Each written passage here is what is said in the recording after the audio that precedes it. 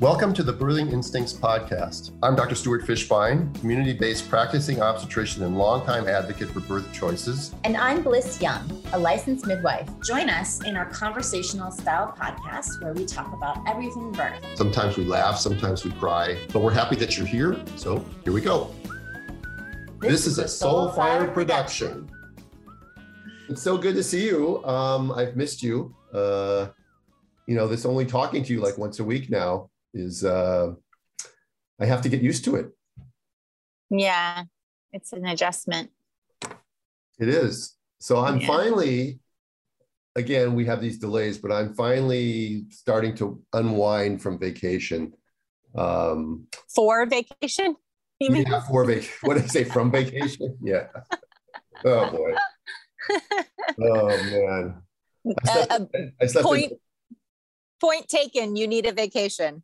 I do need a vacation. Yeah. Yes. Well, yeah. And the problem is I have no place to go. I put an offer in another house in San Diego and I didn't get that one either. So now I've got several weeks where I really have nothing planned and nothing to do. So I'm going to start to make some plans. I'm looking at maybe going out of the country, but again, things are so up in the air. I can't always tell that that's going to happen or not. And then I'm going to get in my car and do some road trips. I want to get back in shape. I want to get back out hiking. I got to look where the temperatures are. Things are hot. So we'll see. I always seem to be traveling in August. So I don't know, maybe I will head north this time. Maybe instead of heading to the desert, I'll head north. And then. Are we still planning to meet up at the end of the month? Yeah. I mean, we don't really have dates, but that's good for both of us. I really don't want to have like deadline dates, that sort of thing. So I don't have any. So. We'll see. I want you to just as a joke, I want you to know that I got my Medicare handbook here today. and you know what? It's like it is so unbelievable that they send this out, right? It's about 130 pages long of all kinds of stuff. And I wonder if they actually have anybody who ever reads it. I mean, yeah, it's such a waste of paper. And they think old people have free time to just sit in their rocking chair with their little comforter on their legs and reading their Medicare handbook. People older than you probably do. But they send it to 65-year-olds, so it's all 130. It's 130 plus pages of stuff. And I think obviously maybe it's a reference guide, but it is sort of a waste of trees.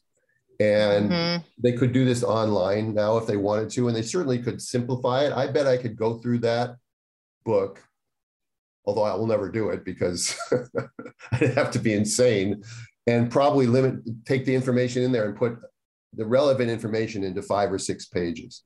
But that's not what governments do. They make things long and hard to read. And like signing documents on DocuSign for making an offer on a home or something like that, you're initialing and initialing and initialing and initialing and initialing and initialing and initialing and initialing. And does anyone ever read the stuff? I'm sure that there's some of our listeners would say, of course we do. You have to do that. But they're probably all lawyers or real estate agents. The average person is not going to know how to read it. And then they speak a language that you generally can't understand anyway. So you just sign it, and then you assume that if something went wrong, that you'll have to go after them afterwards, or that you trust the person. You hope for the best. Yeah. Yeah. Right. Yeah. Right. It's a sort of a crazy world. I want to preview for our listeners today. We're going to talk a little bit about Group B strep. Because also known as GBS. GBS, because Bliss liked that topic. Bliss picked the topic for today. And then she told me I had to do all the work. Exactly. So, yeah. I wonder what our podcast will be like next week when both of us are on vacation. We'll talk about what? Silence. We'll talk about, we always have stuff to talk about. I know. That's the Plus, best I'm not really on vacation. No, you're on vacation from work, sort of. I'm on walkabout. I'm doing deep spiritual work. Not at the moment. I'm still in Sacramento dealing with rentals and this was a fun thing. Grant is going to be doing Instacart. So yesterday went with him. Yeah, I went with him and did all his Instacarts with him. So I learned a lot about how to do Instacart yesterday. So I'm not really deep in the walkabout yet, obviously, because I'm here in civilization doing normal things. Yeah, but you're not taking phone calls from people wondering about this discharge or this rash or this something like that, right?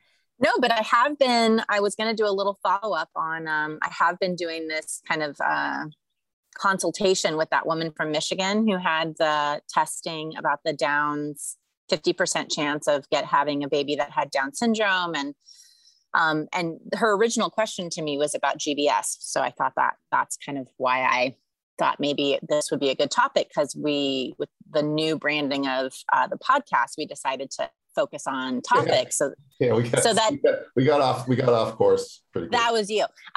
So if people wanted to search for a specific topic and hear what we have to say about that specific topic, then they would be able to do that. So, but they had their baby. And she said that the hospital delivery was actually great. She was pleasantly surprised. They had a wonderful experience. However, their baby did end up indeed having Downs and was taken to the NICU. I'm not totally clear if it was an overreaction yet, just because, or if the baby was actually having issues. We've been trying to coordinate a time to actually sit down and have another long chat, but we've been texting back and forth, and she had a lot of frustration with the protocols and her experience in the NICU, which you and I have discussed many times on the podcast. And we refer to it as baby jail because it's very difficult to get these babies out of NICU, even when they're not actually having any challenges. And so she was feeling really frustrated about the strict schedule of having the baby, having to have a certain amount of milliliters of her breast milk that was being pumped. So she asked me, how she could advocate. And I said, it's really difficult to do. She asked them if she signed out, what would happen? And they said that they would call CPS. So she advocated for herself for the baby to be in her room for another 24 hours to see how the baby did. And she sent me a beautiful picture, and she said, just 2 hours after him being out of NICU, I can already see that he's thriving. He was laying on her chest and doing really well. So even though I'm not necessarily like having a full-time gig right now, I've been enjoying supporting this family. And we're going to talk later today, once they're home, about best ways to move forward. And I advocated for her to be able to, she said, can you be the person that talks to the hospital? And I said, look, I'd be happy to talk to the hospital, but you really need to have a local provider who can put their eyes on the baby, weigh the baby. This is a really great thing to develop a relationship with your pediatrician, and have a lactation consultant that's local, that can be on your team and advocate for you. And this is another one of those times that, I think people really wish that we had resources in other areas that we could refer them to. But I do think this is another example of us being able to help support people having confidence in advocating for themselves. And I just kept telling her, the more informed you are, the more you communicate with them about what your plan is, and they can tell that you're not just someone who's being irresponsible, but you're actually someone who's really informed and educated, who's advocating for themselves and for their babies, things will, they respond better to that. So. Well, I can't speak to this specific case, obviously, because I don't know any details either. I can say some things as I'm biting my lip while you're talking. And one is the parents not knowing why the baby's in the NICU. Okay. Oh, they did. They said that the baby was having an issue with suck swallow coordination. but I just haven't been able to really that's very generalized. So I needed to kind of get Right, deeper but what I'm into saying it. Yeah. is that if the baby, well, I'm not sure why that requires NICU intervention. If the baby's sitting on her chest for 2 hours, thriving, Yeah. then clearly the baby doesn't need to be in the NICU for observation. The parents can observe the baby, the nurses could observe the baby, the visiting home nurse could observe the baby. If the baby, generally with Down syndrome, the thing you worry about is some congenital heart defect that causes the baby to have poor O2 saturation and possibly require supplemental oxygen or something like that for a short period of time. But if the baby is having trouble sucking and swallowing, does the baby have an IV? Does the baby have an NG tube? Or is the baby just sitting there in the NICU away from the mother, which can regulate so many of those things just by being skin to skin? Right. And maybe there are answers to this, but usually in the narrative, you'll hear something about the answers. And I just don't sense that the NICU team really even sometimes has answers to these sorts of questions of why they be in the NICU. Well, baby has Down syndrome. Okay. So the baby's not swallowing well. Well, okay. Is the baby aspirating? Is the baby turning purple? Is the baby having that? And what are you doing in the NICU that we wouldn't be doing someplace else? These are the questions that, if as parents you could ask, you're probably going to get an algorithmic answer saying, well, this is how we do things here and this is what we do and blah, blah, blah. Because one of my favorite quotes is, the long habit of not thinking something wrong gives it the superficial appearance of being right. And clearly, with what's going on in medicine in the country right now, which has been going on in our profession for a really long time, you and I have been fully aware of it, but we've been gaslighted a lot about the importance of doing certain things when clearly these things are not as important as the people saying them want you to think they are. And I won't go any further than that. I'm going to try to do a whole podcast today without going off into that black hole of Dr. Dogma, dumb Dr. Dogma. But anyway, then when I listened to your story, so it's going to turn out to be fine. Obviously, this baby doesn't have some of the severe things that can go along with Down syndrome. Correct. And so the baby will probably thrive. Yeah. Interestingly enough, none of the other markers, they declined in amniocentesis, but none of the other markers from any of the tests showed up. So that is interesting. Right. So the baby didn't have a congenital heart defect. It didn't have an echogenic focus. It didn't have a choroid plexus cyst. It didn't have pyelectasis. It didn't have echogenic bowel. These are some of the soft markers that you might see on an ultrasound. Or even the nuchal fold measuring. Oh, the nuchal fold measuring. Yeah, I completely forgot about that. Yeah, because that's done earlier. I was thinking of the 20-week stuff. You're right. So, there are very varying degrees of Downs, and they're high functioning. Yeah. I like to tell the story of the old coach of the LA Kings, Daryl Sutter, when the Kings went through their 2 Stanley Cup runs. Daryl Sutter's son, Chris, has Down syndrome. He was the lead cheerleader during the dance cam every time they had dance cam, and was in the locker room, and he was like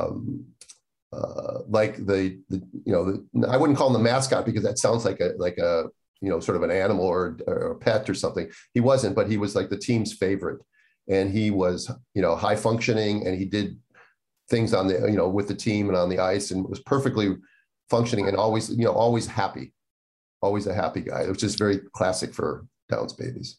We all need someone who's always happy in our lives to remind us to be happy. You had mentioned a client that we had taken care of a few years back. I'm not going to mention any names, who we supported in knowing, she knew ahead of time that she had a baby that had Down syndrome and had chosen to deliver at home. She just had a second home birth in another state. And she and I were communicating because I had made a placenta salve for her, which is, basically a topical ointment that you use from some of the placenta that she said was absolutely incredible for her kids' eczema. And so she wanted to do that again. And so I kind of walked her through the process. I said, you can totally do this yourself. And so I walked her through the process and I asked her about her home birth. And she said, well, let's just say I was missing my team and that there was a lot more fear from this team than she had before. And I asked her if she would be willing to come on and talk about her experience on the podcast. And she's considering it. She said she was going to wait until her care was absolutely complete. And then she would think about it. But it might be interesting to hear about, we talk a lot about the difference between midwifery care and traditional obstetrical or hospital care, but it would be interesting to see in different providers amongst midwifery how that can vary as well. Yeah, as a physician who sort of supports all the midwives in Southern California and actually other parts of the country as well, I can tell you that there is certainly a difference. Yeah. And it's a personal thing. Some people are more confident, some people are more nervous, and why people are more confident or nervous. It's multifactorial. There's so many reasons. So some people could be bad experiences. Some people just their upbringing.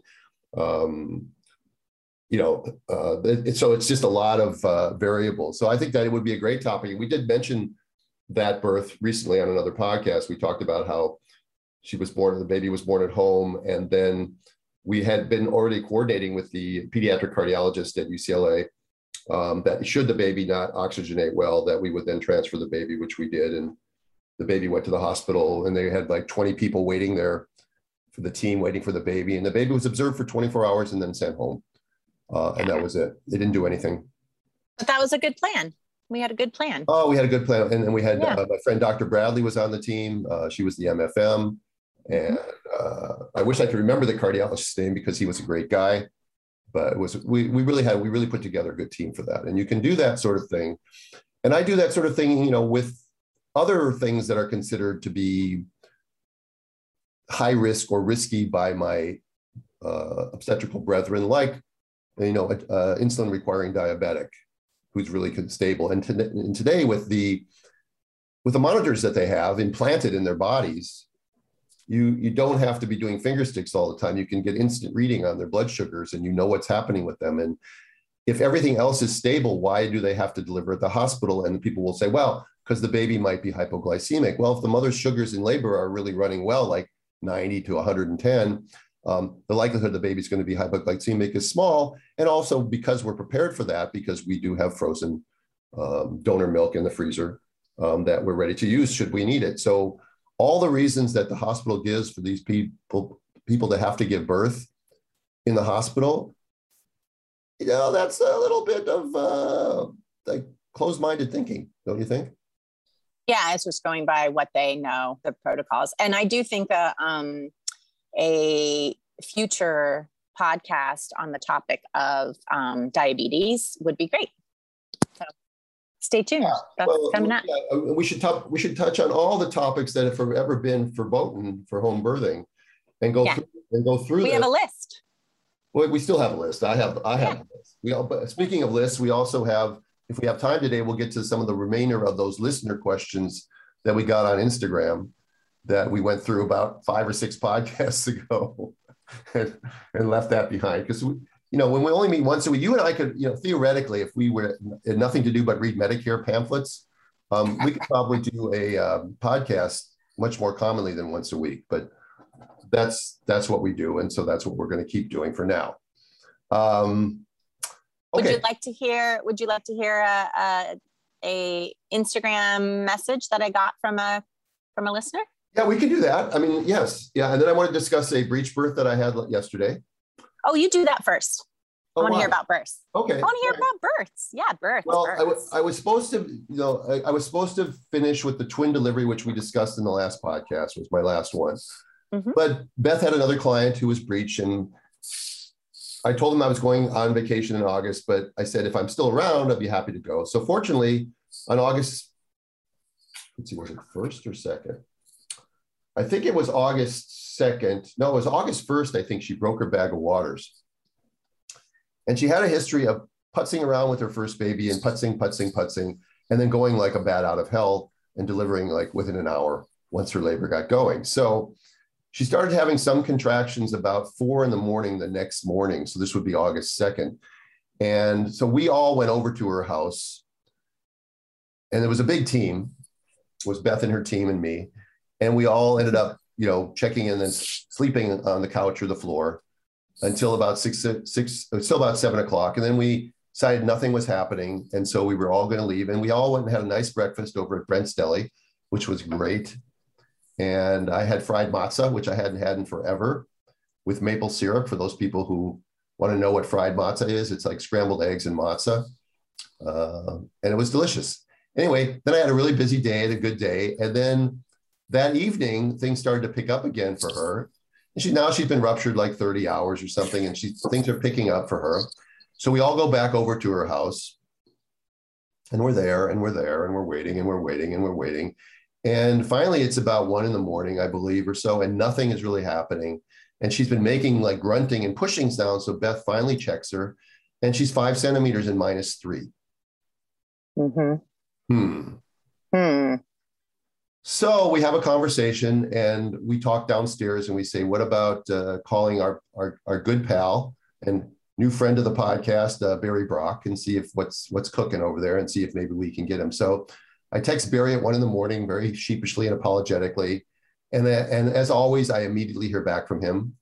And one word out of his mouth, of course, first he says, yes, he'd be happy to take her. And I told his story, and he said, just send her to Cedars and we'll take it from there. And he said, yeah, we'll send the information over. One of us will come with her, blah, blah, blah. So we go and present that to the mom, and the mom says one word: sure. No. Oh. Sure. Sure. Okay. He needs an epidural. Sure. Okay. Well, it's great. So we start to clean up a little bit. We start to, the midwives are all downstairs wiping down all their gear and getting it put away. And the mother is slowly get dressed. The husband's getting the stuff ready to get in the car. And she goes into the bathroom, and she's sitting on the toilet. And all of a sudden, from down the hallway, I hear this sound. Okay. So, I said, are you feeling anything different? Is anything changing? She says, no. And I said, do you still want to go? She says, yeah, I still want to go. So I said, okay, great. So they get everybody ready to go. And I get in my car, and I'm heading home because we have such a big team. There's nothing for me to do. I get about 8 minutes from their house, and I get a call from one of the midwives saying, Stu, come back. Because all of a sudden, wow, things turned around. Now, turned out she pushed for over an hour as a multip. And that wasn't a remarkable thing. She ended up delivering on the birth stool, which I'm not a big fan of. We got a tear, a nice one. I just see that so commonly on the birth stool, and so does Beth. Yeah. But that's where she wanted to push. But what was really unique about this birth, and I'd never seen it before, and it's actually a bit sort of, for listeners who are not medical, this may be a little trigger warning for grossness. But suddenly, while she's pushing and her bottom is beginning to distend, her left labia swells up in a matter of about 10 minutes to 3 to 4 times its normal size. And I'm not even paying attention at this point. I'm sort of like laying in the corner of the room. And I had looked before to see if anything was coming out when she's pushing, and nothing is. And then about 20 minutes later, I just look at it again, and I'm seeing this huge thing on the left side. And I sort of asked Beth, I said, Beth, that looks like a hematoma. And I'd never seen a hematoma in labor before. I'd seen it postpartum, but I'd never seen one develop that quickly in labor. And then sure enough, with one of her pushes, it burst. Wow. And across the room, like 6 feet away, the stream of blood came out of it across the room. And then within a minute, the baby came out. So, and the baby was fine. The breech delivery was fine. But was she still bleeding? Did it need to be? Not that much. And so as soon as the baby came out, Beth, she was, and Beth put pressure on it. We got some ice, and we put pressure on it while she's holding the baby on the birth stool. And I said, let's get her into the bed. So we got her into the bed right away, and we're holding pressure on it. We're putting ice on it, and we're just waiting for the placenta. And then the placenta comes out, and then you look at it, and it's really not bleeding anymore. And it's not swelling up anymore. It just had to release the pressure. Yes. Yeah. But it's interesting that she didn't really have varicosities anywhere on her legs or anything like that. But clearly her straining for hours on the toilet and other things like that, and the way she was pushing and really being guttural with her diaphragm, obviously caused some weak vein to pop inside. Because it happened well before there was anything presenting or anything pushing against it. She hadn't had but 1 or 2 vaginal exams. So it really wasn't any of that. It was a spontaneous left labial hematoma. Yeah. That burst. And by the way, we have it on film.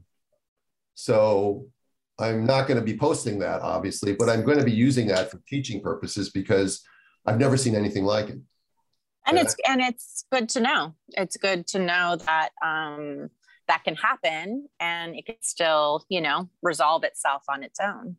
Yeah, and essentially what you do when that happens is you just pull pressure on it and finish the delivery or whatever, and then you'll deal with it. And when I finally did the repair, there was a very deep space. I could stick my finger about an inch into it. It was like it had dissected between the tissue layers. So I put in a deep figure of 8 suture to close the space. Are you talking about behind the perineum or on the side where the hematoma? This is on the left labia, which it opened on the outside. It didn't open into the vagina. It opened like on the outside. So it was very easy to see the laceration. It was very easy. And she had a laceration, a typical, 1 down below too, essentially a 3rd degree. But it was just a fascinating thing. And the strength of the parents and the supportive nature and the concern of the father was so great. And he remained so calm. And it reminded me of something I wanted to mention last week that I didn't. But when I was looking at I'm changing topic slightly, but I was looking at the prenatal record that we use in my office. It's ACOG's prenatal record sheet. And I thought about it for a second, and then this confirmed it, that there's no place on that sheet that mentions a place for the father of the baby, other than their name, about what they're thinking, about what their concerns are, or that sort of thing. There's nothing anywhere on there that says discuss with father of baby this, or discuss with the father of the baby or the partner in case of a gay couple, is really irrelevant. Again, reflecting the thought process, I think, of the American College of OBGYN and organized medicine in general. So, yeah, good point. I love that. Okay. I mean, I don't love that, but I love your point. Yeah. So, I've been adding things to my history taking, and I'm going to start to add that on some of the visits. I know we do talk to the father, but it's interesting that there's no place on there for father's concerns or that sort of thing, even father's history. Yeah. It reflects the mindset. And by bringing the father into again, I'm using father, I'm not trying to be incorrect here. I'm just saying because of partner. This particular case made me think of it, was by bringing the partner in more to the conversation and making them part of the discussion each time. I think it's got to do well for the whole process. I mean, even on my consent forms, where I'm consenting somebody to be in my practice, I have a place for the signature of the partner, right? It's not required legally at all. Yeah. Right? But I put it on there because I want the partner to feel that this is their process as well. Right. Exactly. Okay. All right. So you wanted to read something. Well, I got a message that I was looking through. I wanted to keep up with some of the messages that I get from people. And this, her name is Kristen. She direct messaged me on Instagram, and she said, I've had 8 births with midwives, and I know it's state requirements and not their fault, but it makes me so mad that I have to sign waivers for every single test I decline, as if it's the normal to have all the tests, and I'm taking huge risks by passing on some of them. If I follow the quote unquote guidelines, I wouldn't have to sign. Something is wrong with that. I so appreciate your voice and the way you and Dr. Stu think about things. I have felt very alone, even in the natural birth world. And I'm not a birth worker, but I have a lot of babies. As it feels like the midwives I'm around either have their hands tied or just go along with whatever the recommendations are. I know you understand.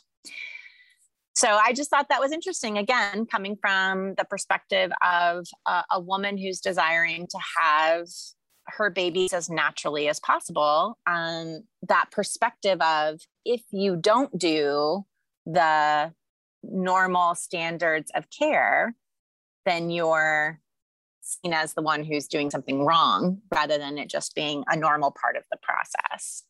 And I think that's a great segue into GBS, because, we would be doing informed consent when it comes to GBS. It is a great segue, but I got a couple other things I want to talk about first. Yeah, of course. Yeah. But I want to comment on that, because I see that in even in my practice a little bit. Like, I have a declination of erythromycin consent form, and I have a vitamin K yes or no form, and obviously I have a twin form and a breech form, which is sort of different than. But I don't have a refusal of a glucose testing form, and I don't have a refusal of a GBS testing form. But I know so many of my midwife colleagues do. They have a form for everything, and it is a sign of the times. Mm-hmm. The totalitarian nature of people running things in our profession, that if you don't do it their way, then you're the outsider, you're the interloper, you're the person that's the problem, not them. And it sort of ties in right now with the idea that, if you don't want to take a vaccine, you need to sign a consent form saying you don't want to take it, with lots of practices. And then in certain practices, and I know for a fact with Kaiser, if you decline the Tdap or the flu shot at the 28 mark or something like that, you can be labeled as a non-compliant patient. They put that sort of moniker on your chart. Yeah. And as if taking the flu shot and the Tdap shot should be the norm. We've gone over this on the podcast before, with the risk of diphtheria, of pertussis, of getting pertussis in the first year of life is so tiny remote that you're going to give, essentially over 3.5 million babies something that they don't need to prevent, 10 cases of pertussis in the first year, or even the first 3 months or something like that. And again, this is a thing that's never been tested in pregnant women, and yet we're asking people to blindly take it. And this leads sort of into what I was going to go with, because I'll say it sort of reversely, but there was, we talked last week a little bit about my friend who's having a wedding ceremony for his son, and they said that only vaccinated people can go. I got a little bit more information on that, and so I want to stand slightly corrected. Somebody in the family has not an autoimmune, but has immune problems.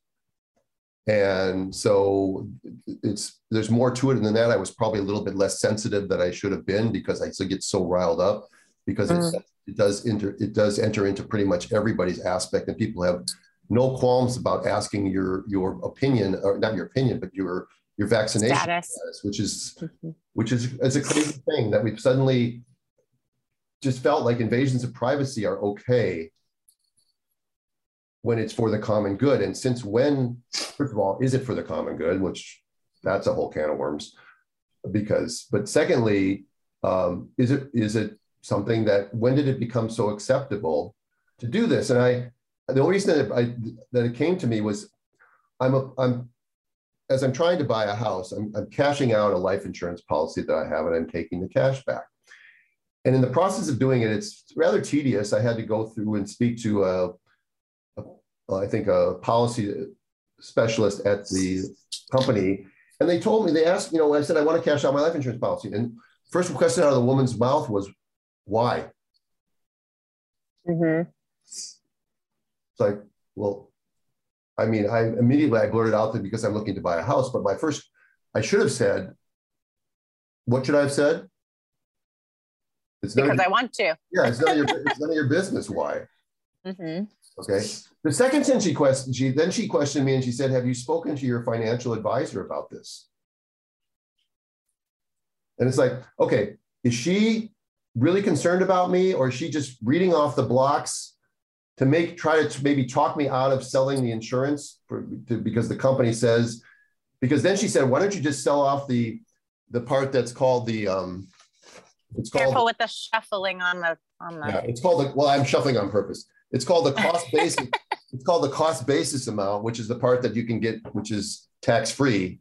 And then there's a taxable gain if surrendered. She said, well, why don't you just take out the cost basis part and leave the taxable gain part? And it's like, I'm calling to cash out my account, right? Why are you asking me these questions? And what makes you think that it's okay to ask me these questions? I mean, are you trying to say if I'm competent? Why don't you ask me, what would you do if you found a letter on the street with a stamp on it next to a mailbox? Okay. This is the kind of questions you ask to determine schizophrenia and that sort of thing. So I remember. I remember these questions from when I was in residency program. Schizophrenia. That's interesting. Mm-hmm. Yeah, you determine someone's cognitive. I mean, they're whether they're all there or not. Yeah. Well, you did just get your information from Medi-Cal too. So Medicare, yeah. So I mean, again, it's I want to cash this out. Why? Well, again, maybe I'm oversensitive, and I'm sure that I am. But I answered it in a nice way initially because I said I'm going to buy a house. But then her next question was about a financial advisor, as if I can't make that decision for myself. Yeah. So anyway, enough of that. And then just in a brief dumb Dr. Dogma thing, I spoke to two twin moms yesterday, one from Portugal and one from Nigeria. So that was fun. On my vacation, I'm Zooming people from all over the world.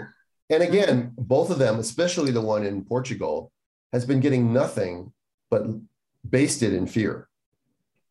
Her cervix was slightly short at 20 weeks. And so for 25 weeks on, she's been at bed rest. She's now 31 weeks and her cervix is 2.6 centimeters long, which is actually normal. And she's been told at risk about preterm labor. And then she's got, she's been told that she needs to have these babies because one of them is only in the 5th percentile and the other one's in like the 40th percentile. But they seem to be growing on their own growth curve. But because they're greater than 20% discordant, that's a real problem. And it's not a real problem. And the biophysical profiles were fine on both twins. And they said then she should be tested again in a week. So I do the usual thing that I tell people. Well, if they thought it was a real problem, they wouldn't tell you to come back in a week. Right. But yet the way it's presented to these mothers is that twins are inherently dangerous and you'll never make it. And if one of the twins isn't head down, you have to have a C-section and all the stuff that I'm just fighting against. So that was it. That was just it for that because it struck me yesterday. And as I go along through the week, I write these little things down that bother me. I put them on little Post-it notes and then I summarize them so I can just bring them up because this is my therapy. Talking to Bliss, for all of you listening, is therapy for me. And it's so nice because I can see her face. So I can feel better about so many things. Oh, I'm so glad. Okay. So you want to talk about GBS? What do you want to talk about? Well, it was one of the lists on one of the questions on our list. And I don't think we've really covered it since we restarted the podcast. So what the person specifically had asked was, is it really necessary to get prophylactic antibiotics if you test positive GBS? So I thought that it would be good for people to hear how we counsel people in regards to GBS testing. Well, if you're a member of ACOG and you counsel people about GBS testing and they choose not to get antibiotics, then you're obviously counseling them wrong. Right.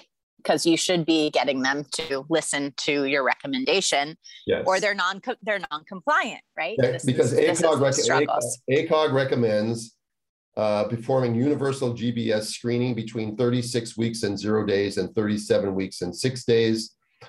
All women whose vaginal rectal cultures at that time of gestation who are positive for GBS should receive appropriate interpartum antibiotic prophylaxis unless a pre-labor cesarean birth with intact membranes is being performed. Say that last part one more time. All women should receive prophylactic antibiotics unless they're having a scheduled cesarean section prior to labor with intact membranes. Okay, then they would be getting antibiotics anyways, right? When you do a C-section, women get antibiotics, but not till after the baby's out. Okay, got it. That's for wound prophylaxis. That's different. Right. Okay. So let's start with the problems with testing. Why this from a midwifery perspective? Why would you, so GBS is a benign bacteria that lives in your colon. It's present in about a third of women who are tested. But we've learned so much as scientific advances have come through about our biome. So we've got gut biome. So you guys hear a lot about like probiotics to help balance the good and bad bacteria in your gut because it's the foundation of your health. But as women, we also have vaginal flora biome. And when babies pass through this biome, we've learned their system is inoculated so that it strengthens their immune system ongoingly through their life, which is why when women are having C-sections, there's a movement to what we call seed. So to take some of the vaginal flora and to expose the baby to it because it's not passing through the vagina. Why am I talking about that when it comes to GBS?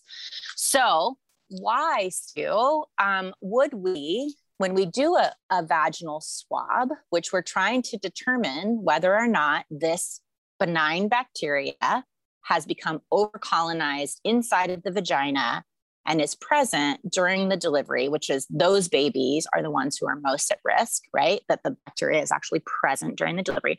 Why would we swab rectally? Can you help me understand? Because ACOG says so. Okay, but I want to know why Stu thinks we should do that. I don't have a common sense answer for you. I can only tell you that researchers do things in researching sort of ways.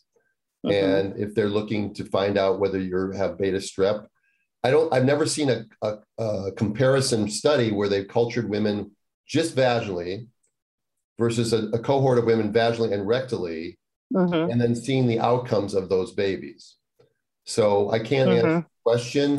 I don't really know why, but ACOG does recommend that they do a vaginal in the outer third of the vagina, and then in the anus, beyond the anal sphincter, not just rubbing the hemorrhoids, but actually going inside the anus.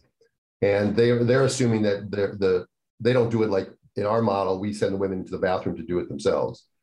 And I think in most obstetrical offices, the doctor is still, or the nurse is still doing the swab themselves, putting the women up in stirrups and doing the swab themselves.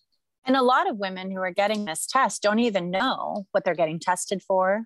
They don't know why. They don't know that they have a right to decline it. It's just, we're doing this test today.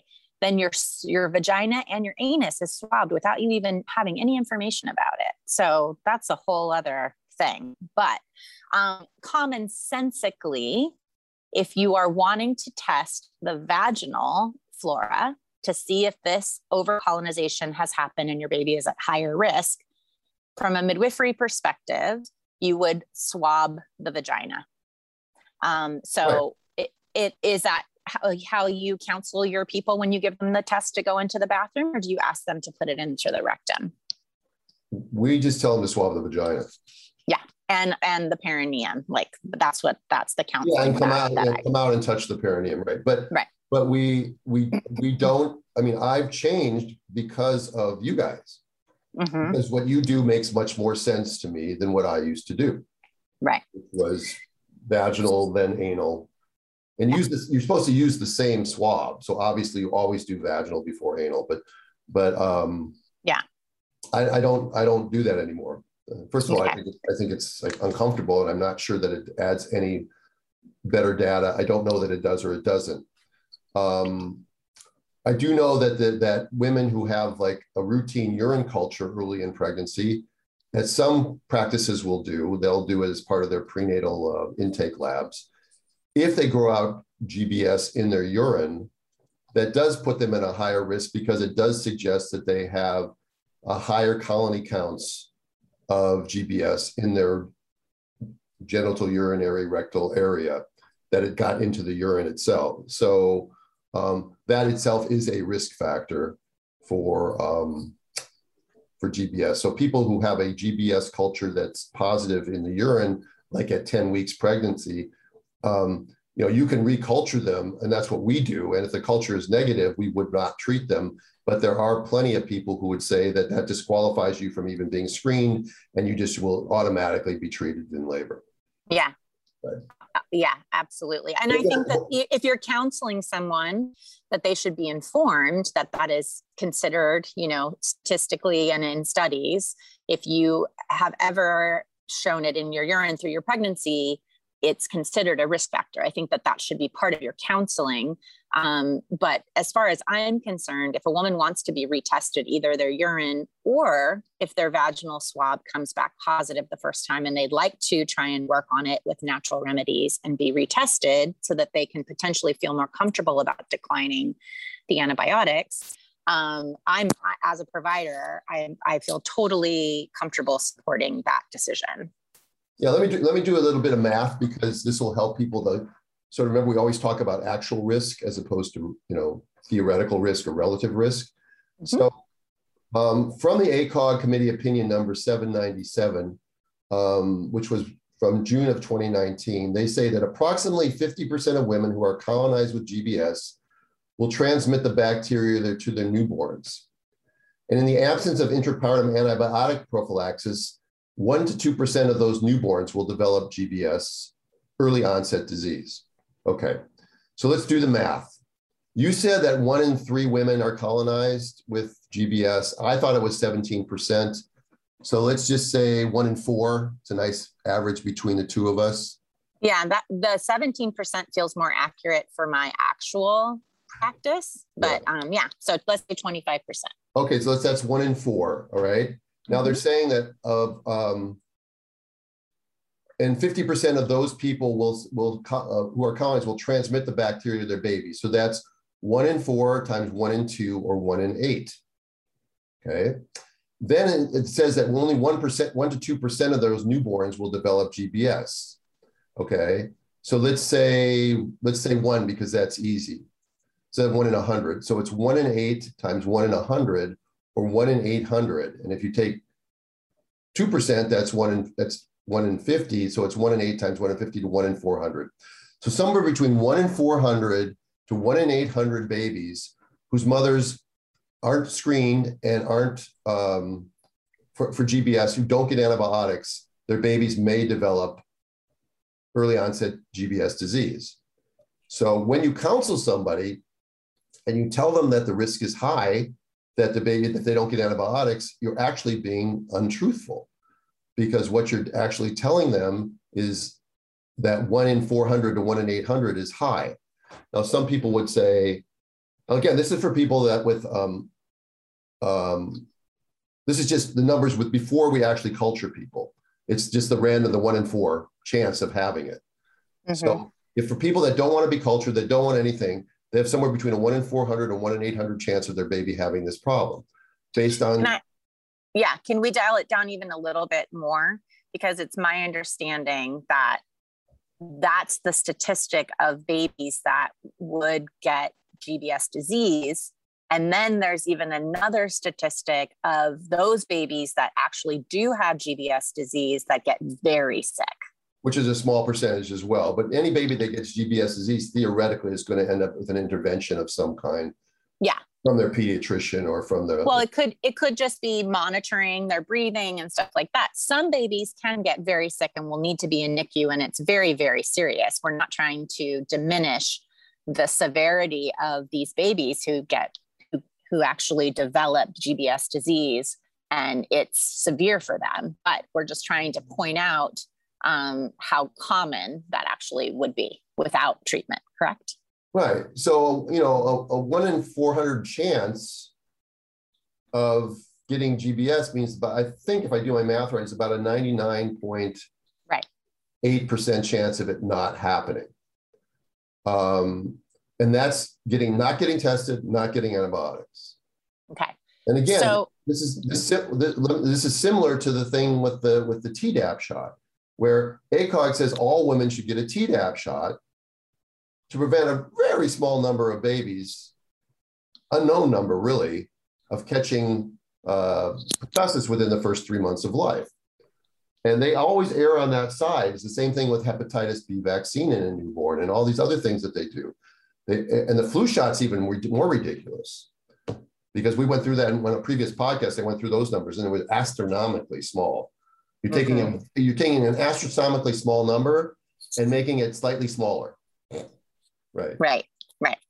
So the standard of care here in the US, as you read from the ACOG guidelines, is that if a woman tests positive prior to her due date, the testing is done somewhere between 36 to 38 weeks, that the recommendation is that she have antibiotics in labor. It depends on the antibiotic that she would be using, but usually it's every 4 hours with at least one dose 4 hours prior to delivery, correct? Right. And there is some evidence that if you can get at least 2 hours, you get some benefit from. Okay. So here's another problem with the testing is that this bacteria migrates. So it comes and it goes. So we're taking a snapshot from a particular time prior to delivery. So a woman could test positive and be negative with that colonization by the time she delivers, sometimes a month, 6 weeks later, or the reverse could happen. She could have a negative result, and by the time she delivers, she could be positive. So I always counsel my clients about what they do in Europe, which is that they don't test women because we don't have a rapid test. We can't swab the vagina at the time of delivery to know whether or not this bacteria is present in the vagina. And so then that's when the decision to give out antibiotics during labor is based on risk factors. Do you want to go through the risk factors? Yeah, I do. And I want to make sure that before we don't forget to talk about one of the big things that's missing from the ACOG guidelines, and that's what are the risks of giving antibiotics? Oh yeah, we'll get that. It's not even listed in their guidelines, so let's not forget about that. Right. I mean, the risk factors are pretty common. I got to get my glasses on. I'm sorry about this. Okay. Risk factors are preterm premature rupture of membranes for premature babies, rupture of membranes for 18 or more hours at term, intrapartum fever. Mm-hmm.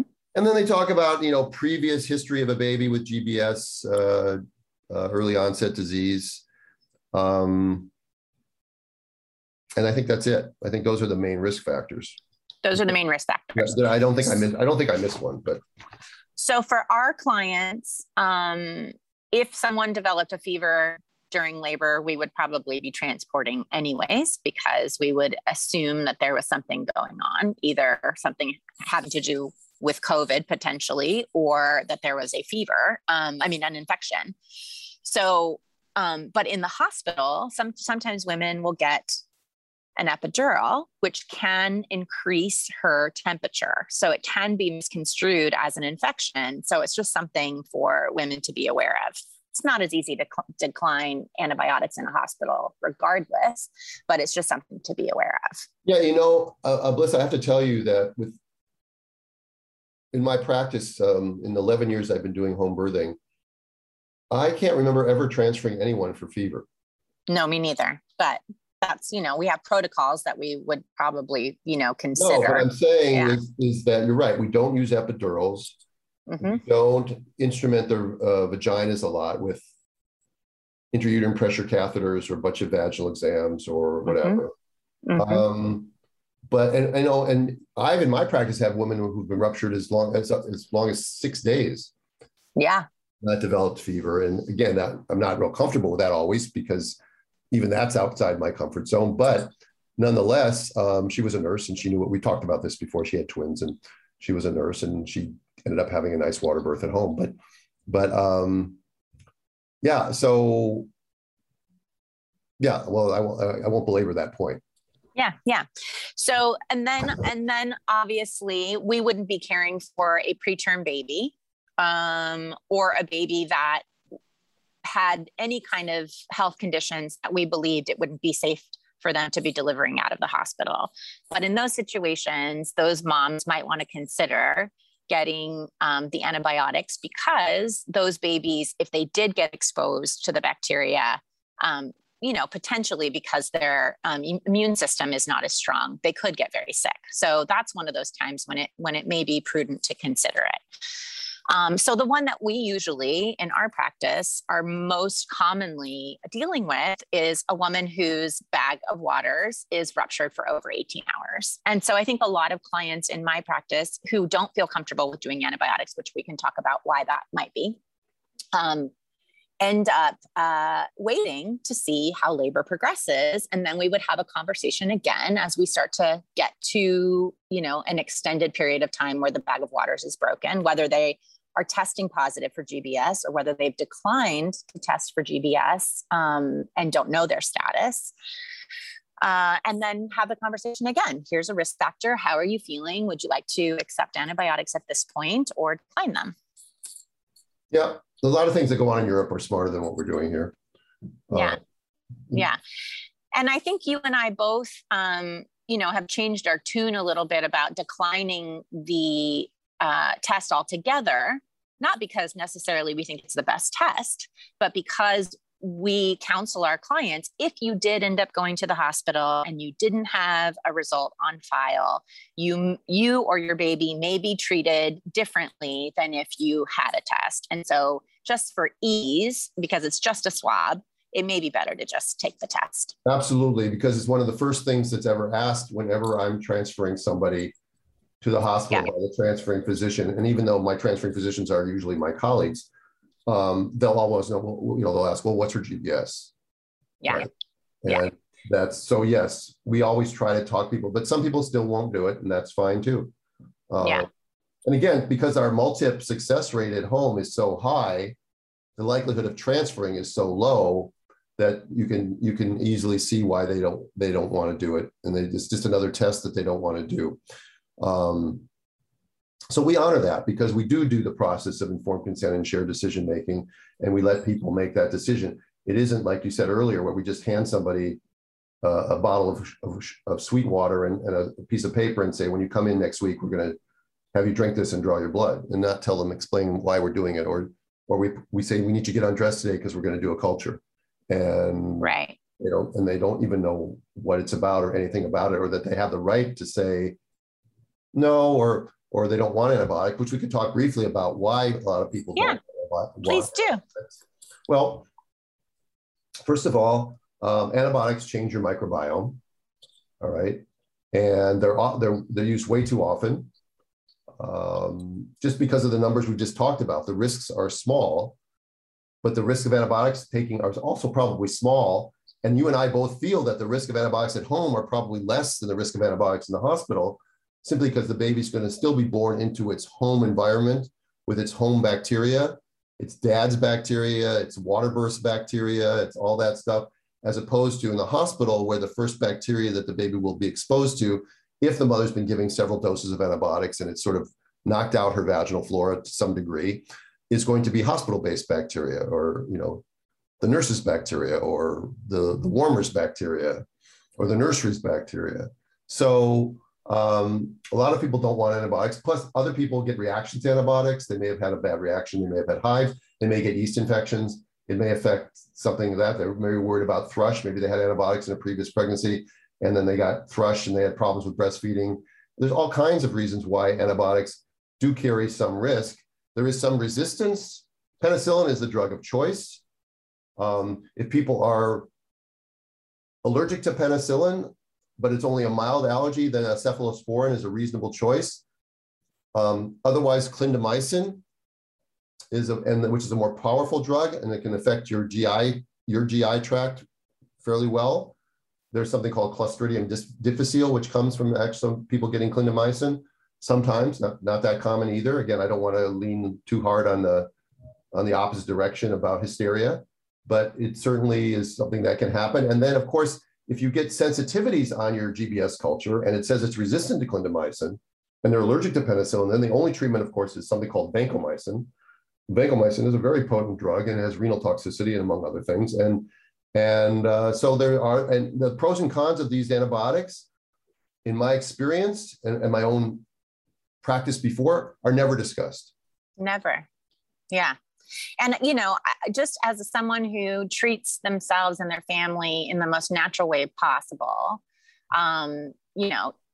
using antibiotics when you know that there's an infection, your body is unable to fight, and you could potentially get very sick. Like I've shared before that I had a kidney infection a few years back, and I thought I had the flu. I was after a long labor. And I thought I had just worn down my immune system. Turns out I had a kidney infection, and I gladly took the antibiotics when I realized that my body was not able to fight this and I needed that help.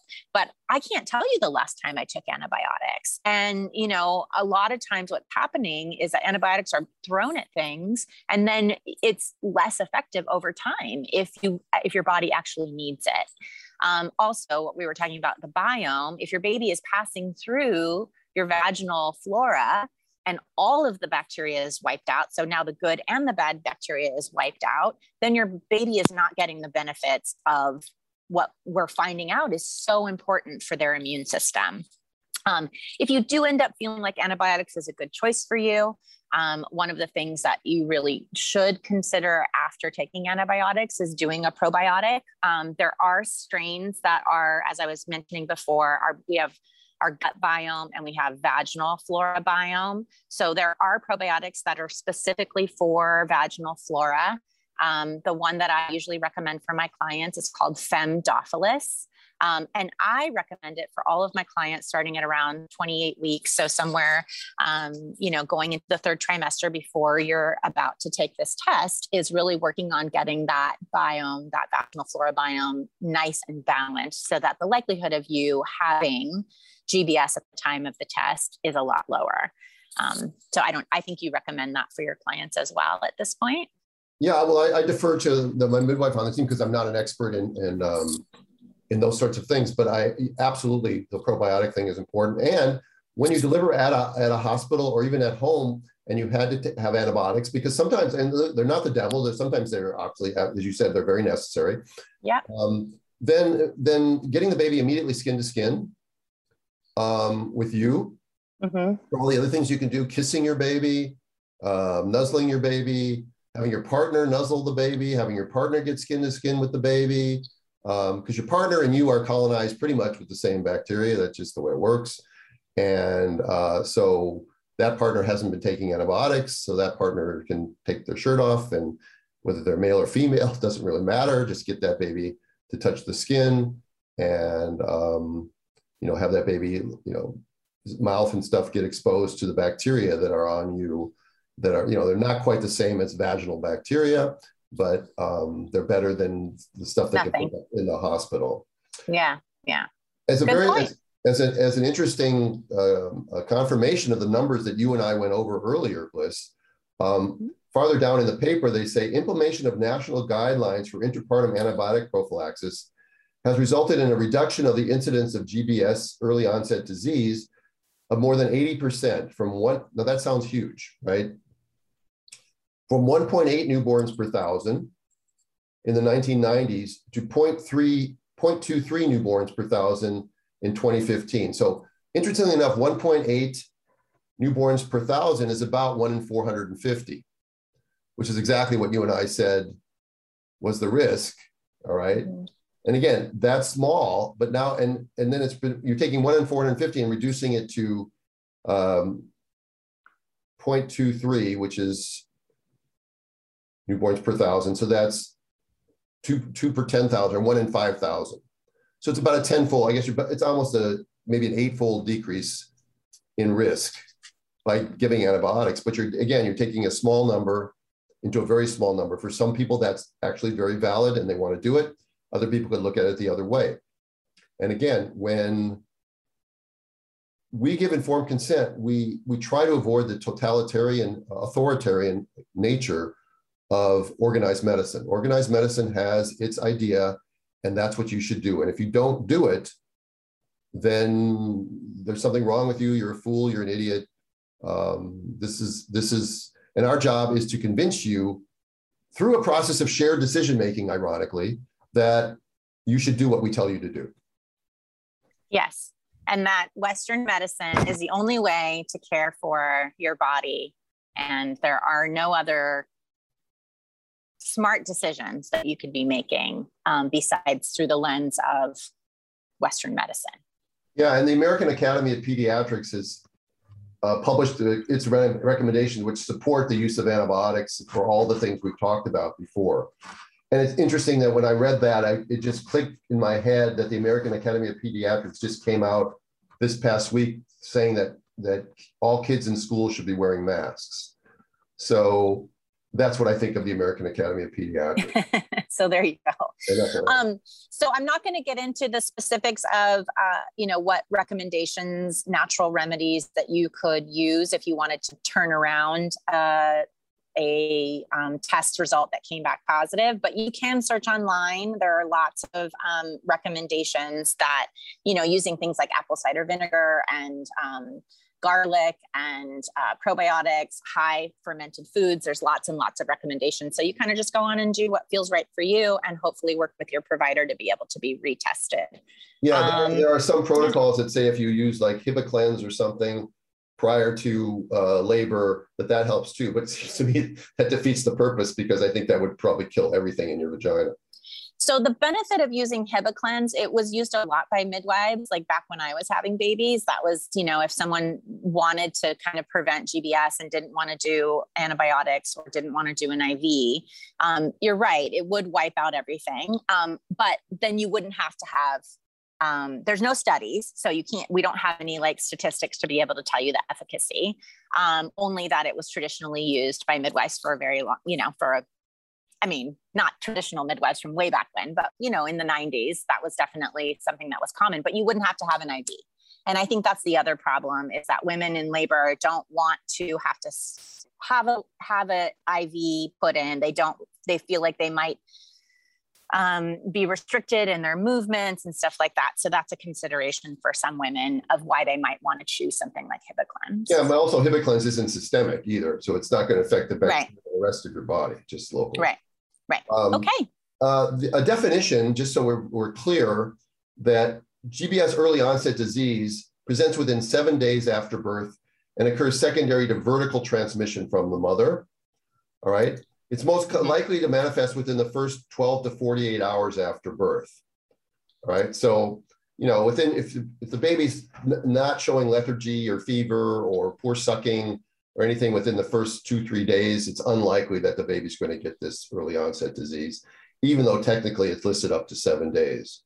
In contrast, however, GBS late onset disease presents between 7 days after birth and 2 to 3 months of age, and is characterized by bacteremia, meningitis, less commonly organ or soft tissue infection, and late onset disease is primarily acquired by horizontal transmission from the mother or other caregiver or other individuals in the community. So that's an acquired infection as opposed to something after born, vertically transmitted from during the birth process.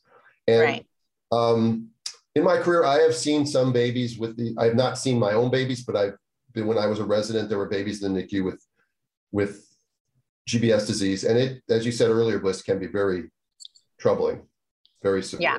Right. And just for my clarification, the statistics that we gave earlier for antibiotics would be helping to prevent early onset but would not necessarily help with late onset, correct? Yes, it doesn't help with late onset. Yeah. Because that's transmitted in a horizontal fashion later on. Right.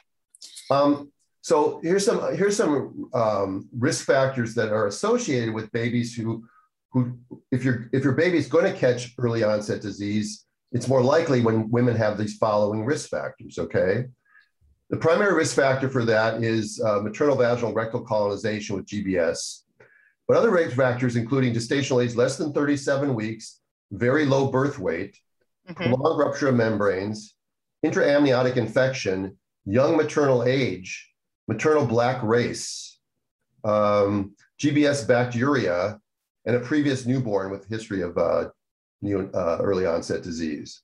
Okay. Oh, so you added a couple more to that, but yeah.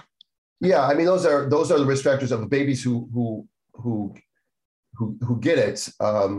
You're more likely, again, yeah, you're more likely to get it. Some of those things you obviously don't necessarily know, very low birth weight. I mean, you could estimate, I guess you could estimate low birth weight and stuff like that. But I'm not going to say, well, I'm going to treat you because you're 18 years old, and I'm not going to treat you because you're 30. And I'm going to treat you because you're Black, and I'm not going to treat you because you're white. You wouldn't really do that. You just have to be aware of these sorts of things, right? Yeah, and give true informed consent. And then some people say, I've been asked this question many times before, like, well, if you get a GBS culture back at 37 weeks and it's positive, why don't you just treat me then? Why don't you just give me some oral antibiotics? You've heard that, right? Mm-hmm. Well, the data doesn't support that actually does anything, and it doesn't work. And neither antepartum or intrapartum oral or intramuscular regimens have been shown to be comparably effective in reducing early onset disease. So that's why. Okay. As my cousin would say, good talk. Yeah, let's see if I have anything else on here. They talk about the rapid testing. Mm-hmm. Rapid testing list, because I don't know too much about it. I don't know that it's really available. I haven't seen it be available. It has an acronym called NAAT, stands for Nucleic Acid Amplification Testing. Mm-hmm. And you can usually get the results back if you have a 24-hour lab, which you and I don't. But mm-hmm. you can usually get it back within 2 hours. So mm-hmm. for people that come in who have unknown status, in theory, before giving them antibiotics, if you think you can buy time, you can generally send off a rapid GBS test if you have access to it to help determine if your baby's, if you carry it. And then if you don't carry it, then you don't need antibiotics. And if you do carry it, then you can have that discussion, hopefully an open, honest discussion with your practitioner about whether or not you want antibiotics or not. But again, I think your recommendation, and that one that we all follow, of getting the screening done, even if you really don't want it, is probably a good idea because of the panic that will ensue at the hospital if you don't have it done. Okay, I think that's pretty much it on that. I think I added one more thing.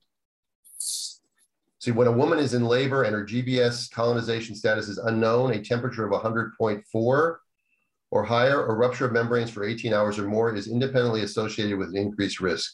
Yeah, I guess we did mention that.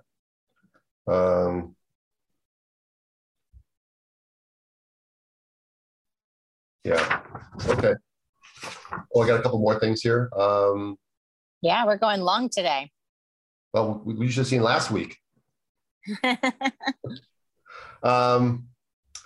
was a 2 to 4 hour thing. I got that. So, membrane sweeping. Okay. Is it a contraindication when you have GBS? And the answer, according to ACOG, is one prospective cohort study evaluated the effect of membrane sweeping in 135 women, not a very large study. Although the sample size was not powered to evaluate the outcome of neonatal sepsis, there were no differences between the two cohorts with regard to clinical indications of neonatal sepsis. So the evidence is limited, but they think membrane sweeping does not appear to be associated with adverse outcomes in patients with GBS. How about balloon catheter? All right, they didn't find any increased risk with balloon catheter, even though that's going up inside. But again, there's very little data on that. How about immersion in water? Yeah. International guidelines suggest that immersion in water during labor or birth is not contraindicated for women with colonized with GBS.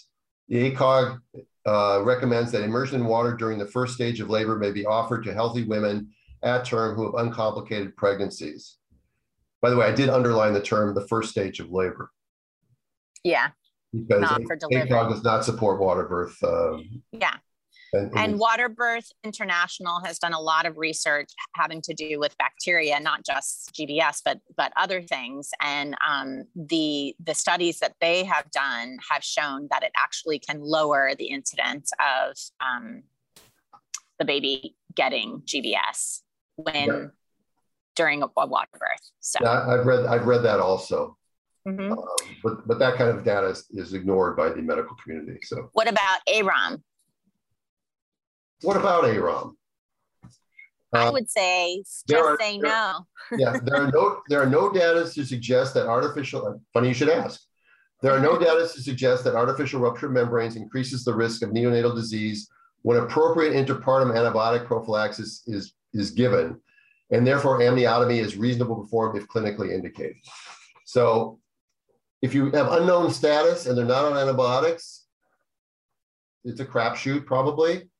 Well, since it's a risk factor and you don't know, how long you could be in labor, it's probably better to keep the bag intact unless it breaks on its own. Unless someone's like 8 centimeters and it's stalled out a little bit and they're not going to be 18 more hours of ruptured membranes, it's unlikely. Also, what about vaginal examinations? And studies have identified an enhanced risk of the development of GBS early onset disease associated with increasing number of vaginal examinations. In women receiving interpartum antibiotic prophylaxis, vaginal examination should be performed when clinically indicated. So they're saying if you're getting antibiotics, vaginal exams are okay. If you're not, you shouldn't.